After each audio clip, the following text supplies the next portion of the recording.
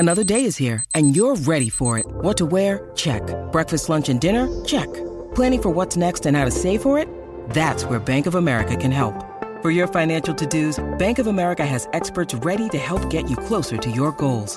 Get started at one of our local financial centers or 24/7 in our mobile banking app.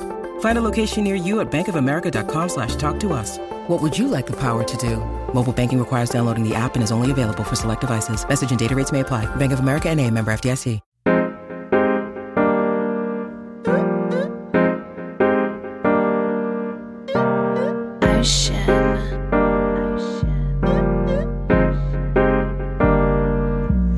Like a locomotive, sipping, drinking Arizona. Mixtape just around the corner. Did a lot in California. Can't wait to drop this on you.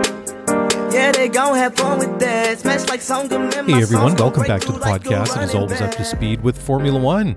Mark Daly here, coming to you on a very special Monday drop. It is actually Monday, October 31st. It's Halloween, so happy Halloween to all of you that are going to get dressed up as ghosts and goblins and things that go bump in the night. Anyways, just a quick update here. We didn't get a chance to sit down and do a post-race show as we usually do, being a super hectic weekend for myself and Mr. Mark Hamilton. Anyways, I sat down with our good friend Tim Hauraney from the TSN Racing Pod earlier this morning to record our thoughts and our observations of what happened at the Mexican Grand Prix yesterday on Sunday. So anyways, have a listen. Hope you guys enjoy it. Mark and I will be back on Thursday night as usual to record the weekly show. That'll be in your feed very late on Thursday night here on the West Coast, first thing on Friday morning for the rest of you. And of course, if you want to interact with us live, come check us out on Twitter Spaces. That usually starts between 6 and 7-ish, depending on Mark's schedule on Thursday night. And then, of course, we usually sit down about 9 p.m. Pacific, midnight Eastern to record the show, and we try to live stream that each and every week when we do so. So if you feel so inclined, come and join the live chat on the live stream. We'd love to have you. It's always good fun interacting and getting to talk to everybody that comes and hangs out during the live stream. Anyways, that's it for me. Enjoy, and we'll catch you guys in a couple of days. Bye for now. Welcome everyone, I'm Tim Hauraney. You're listening to the TSN Racing Pod. If you want more TSN Racing Pod, you can get it wherever you get your podcasts. Head on over to Spotify, give us a 5-star rating and a review. Same with Apple Podcasts. Write a review, helps us a lot. As for Spotify, you can't write a review, you got to give a follow. Joining me on the show today is Mr. Mark Daly from the Scuderia F1 Pod to go over the Mexico Grand Prix. Mark, it's really dark in your basement. It's very early in the morning where you are. What's happening, man? Oh, I'm good, thanks, man. Yeah, you know, it is dark. It's just I got the little ring light here, kind of giving, I guess, a little bit of what do you want to call it? Mood lighting, rather than turning on like the big overhead light, because it is, you know, only about like 6:30 a.m. Pacific time here. So, you know, anything brighter than that will be a little bit of a shock to the senses. So, yeah. I am visible though. You are. I can see the cutout of you, and then everything else is dark around you. The Mexico Grand Prix, Mark, I mean, not one of the greatest races that we've ever seen, but it will be remembered for Max Verstappen, you know, setting a record for most wins in a single season with 14, and I should say counting. Yeah, counting. What do you think about, well, we'll start with the race. What did you think about the race? Yeah, I mean, other than, Lewis kind of making up a couple of spots at the beginning there, and then Danny Ricciardo kind of having to charge kind of 2/3 through the race, it was a little bit disappointing because, again, Red Bull were the team to beat. Max was the driver to beat, and although we kind of had some hope, or at least maybe I had some hope that, before the race from Mercedes and Toto Wolff, that this might be their weekend, it just didn't pan out, and their tire strategy just didn't pan out. And we did get a safety car, which I guess everybody was kind of hoping might have artificially affected the race order. So, yeah, I mean, at the end of the day, it just sort of set things up for that record-breaking 14th win by Max. And it was, unfortunately, not a very exciting race, sad to say. 14 race wins is an incredible achievement. I mean, if you look back when, I don't know, Verstappen was at Toro Rosso, Yep. and he piled into the back of Romain Grosjean at the Monaco Grand Prix. I mean, did you ever think that Verstappen would be, after that, and some of the other incidents, did you ever think that he was going to be, setting a record for wins in a season, but not only that, a 2-time Formula One world champion? Yeah, it's funny because when people ask me questions like that, I remember hearing an interview. It might have been on Dutch TV with his dad, Jos Verstappen, and the question was, is Max fast? Is he as fast as you? And Jos, and I mean, of course, he himself being a former Formula One driver, was just kind of like, oh, he's as good as me and he's faster than I ever was. And, if you put us in the same car at the same, if everything was equal right now between the two of us, he'd still basically blow the doors off of me. So I guess when I think about that, I was just like, well, was this Jos Verstappen maybe being a little bit, that's, a little bit biased, obviously, because that's his kid, or is that like a bit of the inside track or a little bit of both? But yeah, wow. I guess maybe not really, but I mean, it's impressive, right? It really is impressive. Yeah, for sure. I thought, losing that Formula 3 championship to Esteban Ocon, I never really thought that, I thought Esteban was going to be like the next, great driver, which, Esteban is. He's a great talent. I just never thought that we would see Verstappen, I guess, evolve to become, the driver that he is today. I mean, you even go back to last season, he's still really rough around the edges, right? Still way too aggressive, made some questionable moves during that season, made a lot of mistakes at some points that he probably could have had that championship wrapped up a little bit sooner. And I think when you look at that, and then you look at what he's done this season, his driving he's way more mature about it. And I think one of the other things I really looked at is like he thinks through a race, if that makes any sense. Yeah, totally. And I think that's one of those extra little things he's added to, his arsenal, is just thinking through a race and controlling a race. If you look at a driver like Sebastian Vettel, Schumacher, Hamilton, and I'm not comparing Verstappen to those drivers just yet, but when you look at those drivers, I mean, that's what they do, right? Like they think through a race and they think about the strategy and they think about what everybody else is doing, and that at the same time they're able to control all of that. And I think that we're starting to see, Verstappen do, similar things like that, Daly. I mean, like if you remember back in the Schumacher days, like he'd be on the radio, like even telling the pit crew what other teams' strategies were, like during a race. During a race, yeah. Yeah, it's interesting because I was having this conversation offline with Hammy, I guess a week or so ago, and I said to him, to me, Max just drives like a champion now. When you look at him in the car this year, I said, if you want to compare him with somebody, I said, he reminds me a lot of like Lewis. Not that he's like the same driving style, but it's just like when Lewis gets in the car and you watch him, maybe not this year so much, but in all these years when he's been like the best driver out there, it's just like, I don't know. To me, it's just like you look like the champ when you're driving, and for all those reasons that you mentioned. I mean, he's thinking the short game, he's thinking the long game. You can just tell that he's just doing everything right, and all those things that made Max, especially.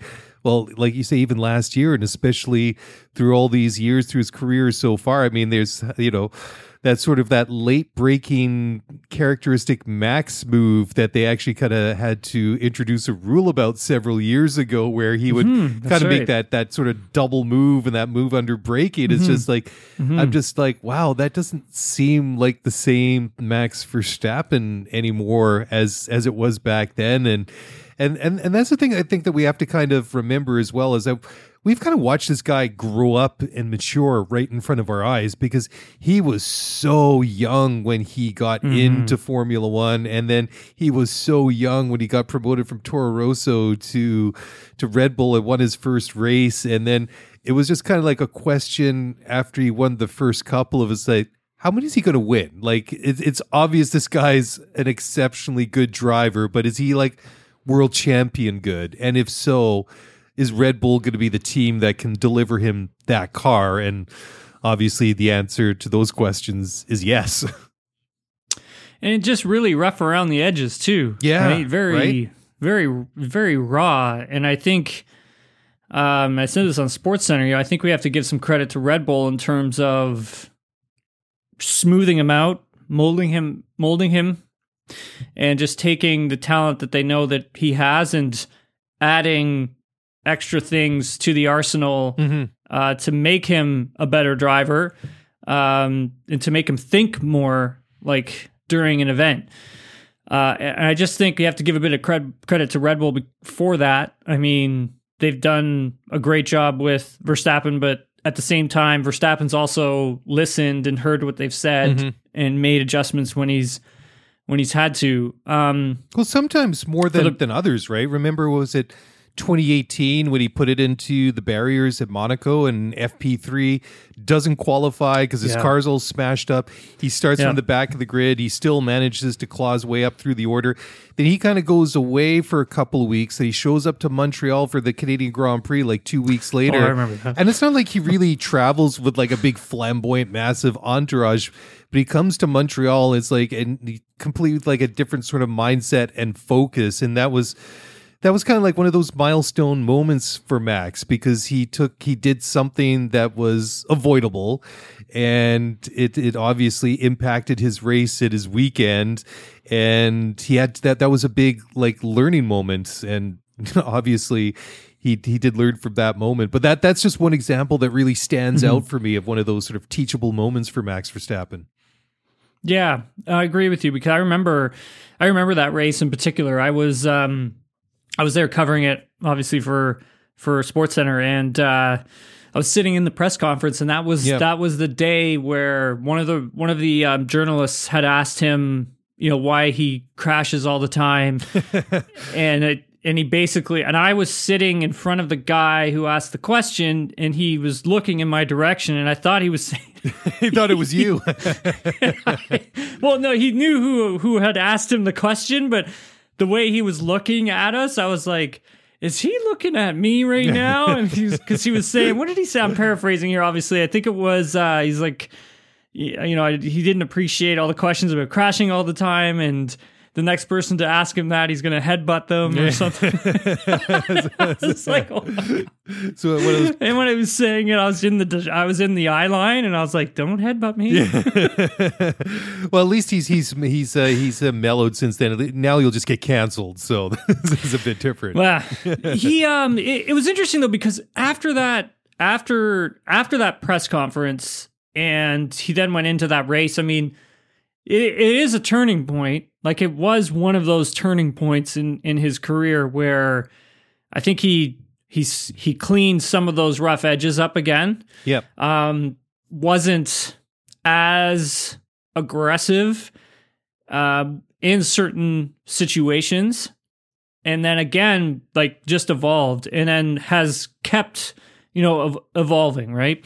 For this race in particular, I honestly didn't think that, Max was good with just a one-stop strategy. I mean, with Verstappen starting on the soft and going, a used soft at that, and going for as long as he did on that tire, for him, only to have stopped once is remarkable. I mean, that opening stint really, I think, is what eventually won him this race. I mean, it was pretty remarkable. I mean, I think it was a two-lap old soft tire that he started on, and so not a ton of life in it to begin with, and then factor in that soft tire wasn't very good anyways, but then you saw the competitors behind him, who we'll get into in a minute, with the Mercedes drivers on the medium compound, and you thought, okay, well, maybe that's the better strategy. But for Max to like kind of hold on as long as he was able to on that tire, I mean, for me, it's pretty impressive. I mean, I think it was about 25 lap opening stint on that soft tire. And I think the only drivers that went longer on that tire might have been Vettel and Tsunoda. And I think that's it. And then, obviously, no, Sainz and Leclerc as well. I think they also had a pretty long opening stint on that soft tire to boot. But yeah, I just felt that he did a really great job of keeping that thing alive. Yeah, it's interesting because I'm just looking at the pit stops here. So Max, he pitted on lap 25. I guess they were thinking that the useful tire life for those softs was about 20 laps. And then if you look, so Max, he pitted on lap 25. Charles pitted on lap 28. Carlos on 29. Lewis, who was on the mediums, he pitted on lap 29. So, wow. I mean, he hung in there pretty good with Max, considering, the different compounds there. But still, I mean, that difference in strategy and the way that Max extended, at least say 5 laps more than what everybody was expecting before the race, really only bought Lewis 4 extra laps, and it didn't really work out. Then you have like Sebastian, who went 38 laps, which is a bit unbelievable. Yuki, he came in lap 29 as well. So some guys were really pushing it a lot more than others, which is surprising. Passion, drive, and patience. The formula for winning championships is also what keeps your ride or die alive.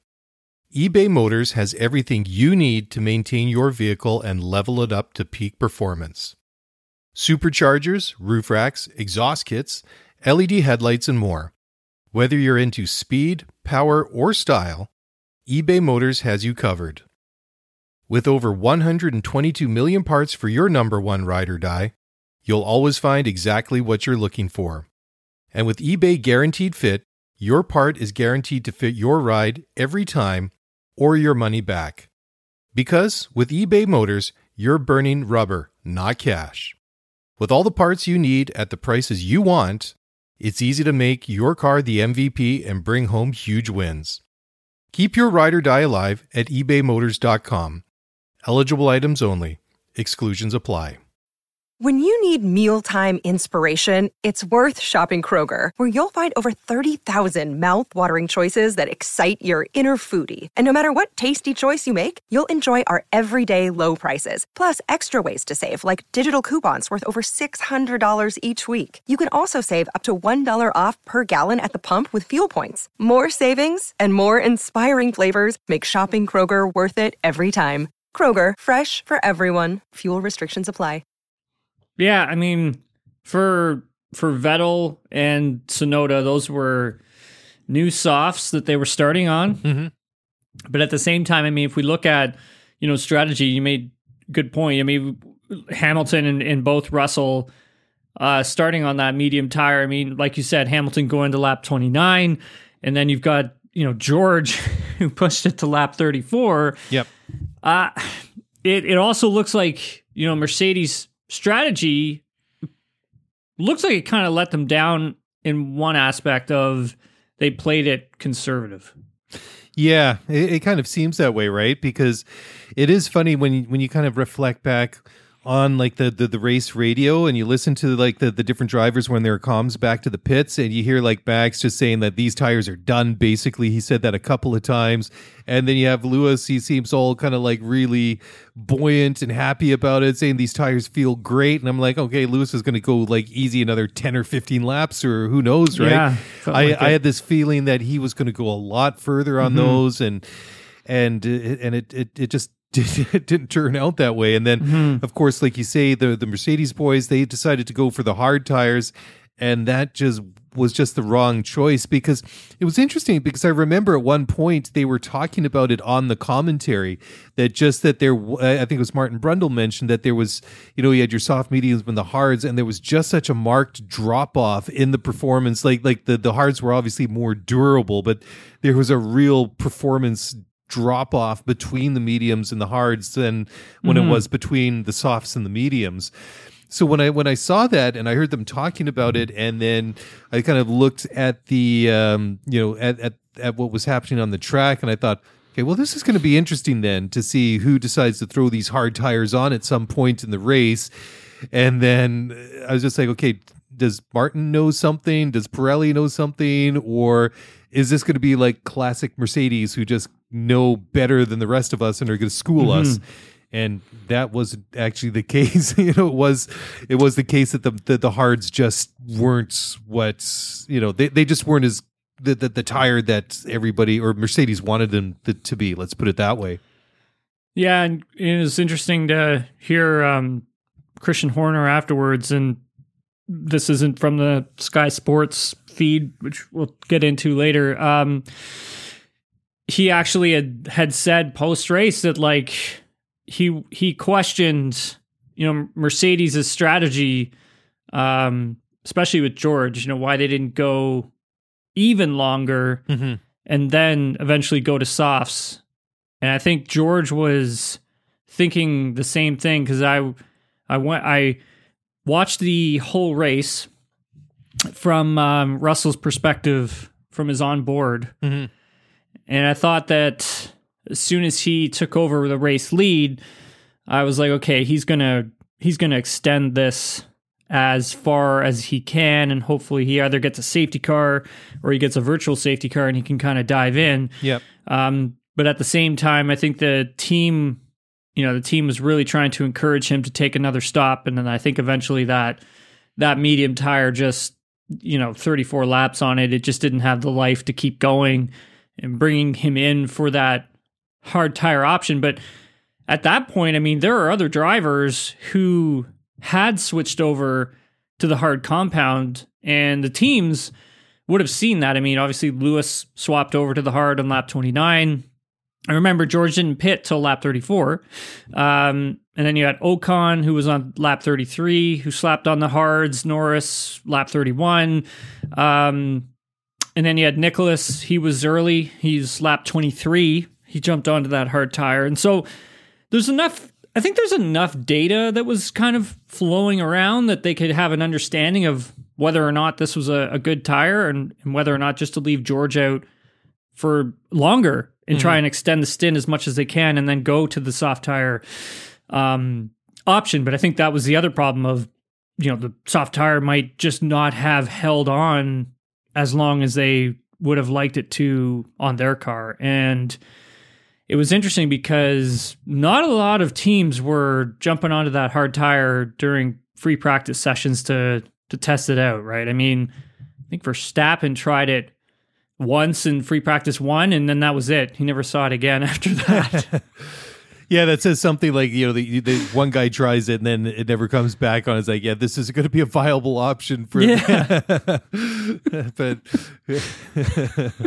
I just felt that if George had been able to make that work, I think George would have been in line for podium or maybe even fighting Max for a victory. And yeah, that would have been cool to see it. But he was a little conservative off the start, though, Daly. Yeah. Well, he even said so as well. And it was kind of exciting getting that all four of them, well, the whole entire field going down into that turn 1. I mean, we've seen some drama there before, but Lewis just really placed his car there nicely, and he didn't back off. I mean, it looked like at one point I thought maybe that just momentarily that maybe Lewis was going to fare the worst. He was going to lose a position or maybe even 2 there. But the way that he just placed his car nicely in turn 1 and then into turn 2, that he's, George has to kind of ease off, and then coming into turn 3 onto that second shorter straightaway there between turns 3 and 4, Lewis was just in the perfect spot. Then I thought, okay, well, it's Lewis and Max now, and it's on, and it wasn't, but I mean, we've kind of discussed why, right. But I thought that was just that was an example of why Lewis is so good. A real good example of a driver that knows his car, has that spatial awareness, and just putting it exactly where he needs to do it, and not really. I didn't really feel like he risked himself too much either to do it. I thought where he put the car was making other drivers making the decision rather than him making a move and then kind of thinking, ooh, that was a bit kind of, dodgy right there. He had to like pull out. It was no way. It was all the decisions that had to happen had to be made around him and not by Lewis himself. Yeah, I just did a great job of reading the start of that race. Yeah. Perfectly. And then, obviously that's why he's a 7-time world champion. Exactly right. But then on the other side of it is also holding off Sergio Perez. Yeah. Towards the end of the race. I mean, that was pretty remarkable. That hard tire it just looked like he was driving on rocks. You were just waiting for that, hard tire to kind of, come in, right? Just come in and be able for him to lean on it. But obviously, and Sergio, honestly, on the medium tire compound, which looked like the preferred one, I thought Hamilton was done, man. I honestly didn't think he was going to be able to hold on to that second place, but that guy Lewis he knows how to get it done. Yeah. You know what I mean? He just knows how to manage the tire. He knows how to close out the race. Yeah, the guy's incredible. I mean, we can't say enough about how good he is. Well, that's the thing, right? It's things like that really sets the good drivers apart from the great drivers, right? It's those little things like that, great drivers like Lewis Hamilton can do things at times when you just think that shouldn't be happening. It's like, Daniel Ricciardo had himself a race, Daly. I mean, he did. That's probably one of his. That's probably his. I think that's probably his best race of the season. Yep, he was incredible. I think just for him, his strategy, making that medium tire last as long as he did, 44 laps. That's absolutely incredible. Yep. Given it was a new medium compound, but still, like, that was like Daniel Ricciardo of old. Yeah, and I must admit, I feel kind of sad about that watching it because the 2 races left in the season, and he's pretty much confirmed that, he's not going to be on the grid next year. He's on, I mean, you look at Fernando, you look at Lewis, both, Lewis at 37, Fernando at 42, 43, still going strong. So, Danny is on the wrong side of 30, although that doesn't necessarily mean anything anymore. I just can't help but think that this is the last we're going to see of this guy in a Formula One car. And I couldn't help but thinking when I'm watching this race, it's just like, man, where was this even 2 months ago or 3 months ago, at the beginning of the summer? If we had some races like this, we're having a completely different conversation. And now we're having conversations like, wow, Danny would be he's got to be getting some pretty sweet broadcasting gig for next year. And it's just that's the wrong conversation we should be having. But you got to give the guy props because, he finishes in P7, and this is after getting a 10-second penalty for punting Yuki Tsunoda off of the track.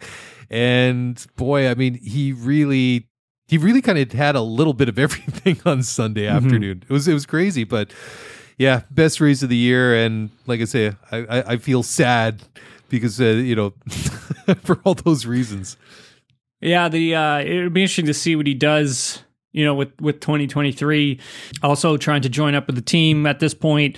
That's no one really knows which team that's going to be. Yep. Sounds as though it's going to be, he wants a reserve driver type role with a chance of trying to get back onto the grid in 2024. And it doesn't really sound like he's too interested in going to Haas. I don't think it's a good idea for drivers to just take seasons off or take sabbaticals, and particularly not in Formula One, especially when there's a seat available and the team actually is interested in your services. Yep. I just, it'll be very hard, I think, for him to get back onto the grid in 2024. And whatever he does decide to do in 2023, I think he has to hope that he's going to keep driving something, because as a driver myself, it's not easy to take, years off or be out of a race car for a year or be out of racing for a year. You lose a lot, trust me. And it takes a while to kind of get it all back. And especially if you're dealing with Formula One, that's a whole other level that you're sort of losing out on. And I just don't think it's a good idea for him to not be racing in 2023. Well, I agree with that 100%. And just to put that result, that P7 into context. So the top 6 drivers is no surprise, right? You got a podium of Max Lewis and Sergio, George Russell 4th. You got the 2 Ferraris, Carlos and Charles 5th and 6th. You got Danny in 7th. Then you get Esteban Ocon, who's obviously no pushover. He's in 8th. You got Lando, his teammate, is in P9. And you got Valtteri Bottas in P10. I mean, that's a pretty solid top 10 at that Mexico Grand Prix. So, I mean, for Daniel to do what he did and have that 10-second penalty on top of it and still finish P7 and to finish ahead of his teammate, that's pretty damn impressive if you ask me. Yeah, for sure. And, this is good for the confidence, obviously, right? And you only have 2 races to go here, and you're just finally starting to not piece it together, but you're getting some success. And so that's going to help the confidence. And so by the time he gets to Brazil, I mean, who knows, right? He could have another great race in Brazil. And then who's to say he doesn't have another great race in Abu Dhabi? And at that point, maybe he changes his mind on whether or not he wants to be off the grid in 2023 or goes down to Gunther Steiner and talks to him about a seat for 2023. I mean, that MoneyGram sponsorship that Haas signed just before the US Grand Prix. I mean, that's a big deal for them. That's going to get them to the cost cap, and that's huge for a team like that. And I think about where they came from, and now you're making a signing like that. I mean, for a driver, you have to look at that because you know that the team can be competitive if they have the financial resources, and lo and behold, they're starting to get that. And so I'm not a fan of Ricciardo taking a season off because I just think it might be really difficult for him to get back in. That's my only thing on it. Totally. And like you say, with that sponsorship money and then good things happening there with that, then I mean, I like that potential pairing like Kevin Magnussen and Danny Ricciardo. I think that's a very solid partnership for that team. Yeah, that would be good. Yeah, 100%. 100%. Yeah. Pierre Gasly, so 2 points away from a race ban. He got a 5-second time penalty for forcing Stroll off track and essentially gaining a position. I think he's got to be a little bit worried here because I don't think his points, I think the points are on there until I believe it's May. So that's a long time. Keep your nose clean, Daly. Well, yeah, especially we got 2 more races this year, and that probably covers the first, half dozen races of 23 by the time those points come off. But I mean, he's had a couple of pretty eventful weekends. I mean, he had he had some drama in Austin last weekend. He had the 5-second penalty there, which he only served 4.5 seconds with, so he got another penalty. So then, but I couldn't help but thinking, did he kind of see the red mist after that? Because remember because he got passed by Lance, right? And I think Martin said that, I mean, it was a pretty aggressive overtake by Lance into turn 1 there. And I think there was a little bit of a love tap there. I think Martin Brundle said kind of jokingly that was more of a mugging than an overtaking, but I couldn't help but thinking if Pierre was seeing a little bit kind of red after that and just felt that, Lance maybe pushed his way through a little bit too aggressively. And I don't think that was the case. I think that maybe that was, I mean, it was a bit of an optimistic move by Lance, but I think the contact came afterward. It wasn't like he pushed his way and then took the position. I think that he started to make the move, that they tapped, they touched, that he kept going. But I mean, Pierre really pushed Lance off wide. So, I mean, that was completely justified in that one. But Hey, it's Kaylee Cuoco for Priceline. Ready to go to your happy place for a happy price? Well, why didn't you say so? Just download the Priceline app right now and save up to 60% on hotels. So whether it's Cousin Kevin's Kazoo Concert in Kansas City, go Kevin, or Becky's Bachelorette Bash in Bermuda, you never have to miss a trip ever again. So download the Priceline app today. Your savings are waiting. Go to your happy place for a happy price. Go to your happy price, Priceline. Yeah, and Stroll had a great start to this race. Yeah. It started, dead last. It was P15 at the end of lap 1. I mean, that's pretty impressive from Lance. Maybe Pierre didn't take too kindly to that as well. Yeah. But he did a good job of holding position, right? I mean, Pierre was the quicker car, but Lance was able to kind of keep him behind, and that was a little bit opportunistic from Gasly. Fernando Alonso, man, he just can't really catch a break. This is like the third, I believe it's like his third engine issue in the past 7 races, I think, and comfortably, running in 7th. Looked like on for some really good points. Looked like they were going to be able to hold on to this, 4th place in the constructors. The team was looking nice, and then daily we get engine issue. Yeah, the car starts to slow. He starts losing positions. I mean, if you're Fernando with that kind of luck, I mean, that's got to be frustrating me at the moment. Alpine is in 4th in the constructor standings with 153 points, but McLaren is close behind it in 5th with 146. So there's not much between these two teams, heading into the final 2 races. Yeah, and that's a frustrating thing because, when it comes to Fernando, I feel like that this has been like a repeat far too many times this year. It's kind of like, oh man, really? Again? And I love the quote from Fernando, and he said, quote, "It's just amazing that 1 or 2 cars retire at every race, and there's always car 14. Yeah, I heard that. Classic Fernando right there. And you think with 2 races left that at some point Fernando's going to be Fernando because, he's leaving there at the end of the year, that he's going over to Aston Martin.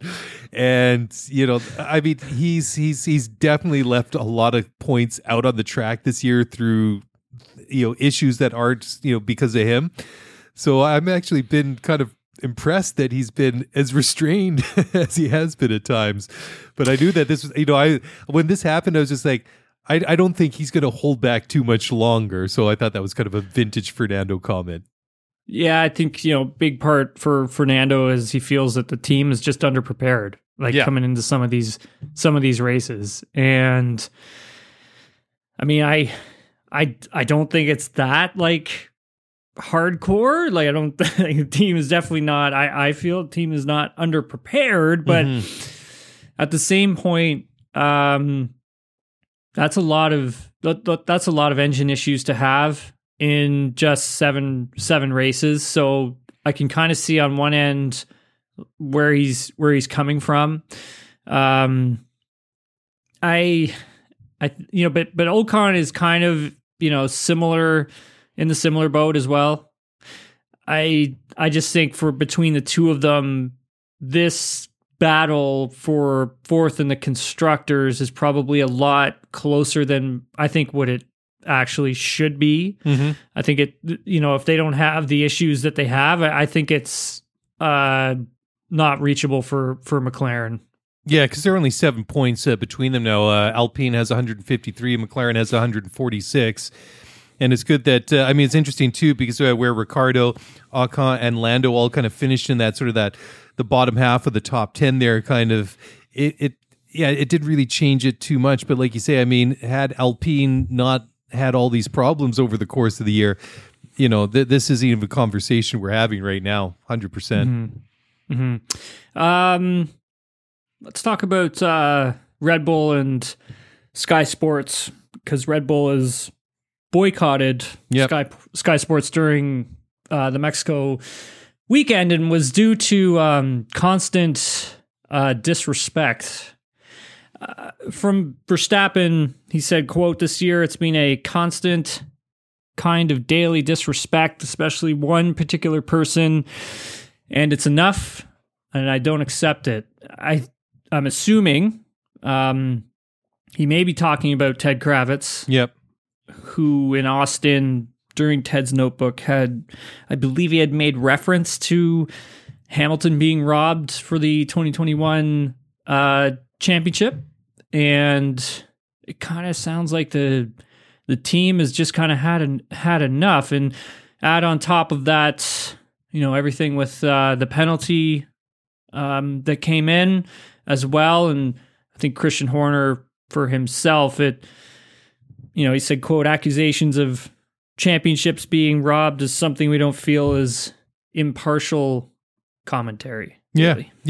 Fair enough, right? Fair enough. Mm-hmm. I mean, we can go back and have that, somewhat sensitive conversation on Abu Dhabi last year. I mean, at the end of the race, at the end of the end of the day, I guess is the word I'm trying to fumble for clumsily here at this early start. But, Max won the race that day. He had no influence over how the circumstances of that race finished in Abu Dhabi.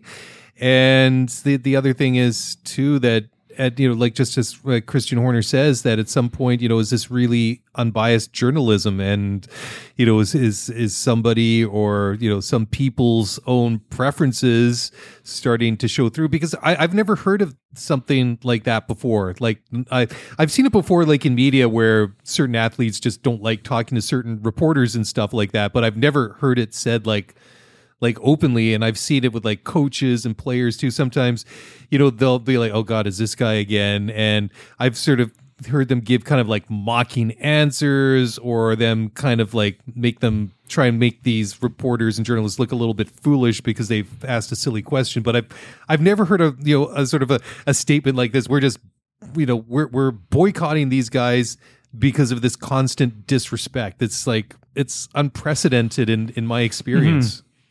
Yeah, I think we've seen it before in other sports where, like you had mentioned, players don't talk to certain journalists. And, I remember when, was it John Tortorella and Larry Brooks got into it at MSG once, and they really got into it.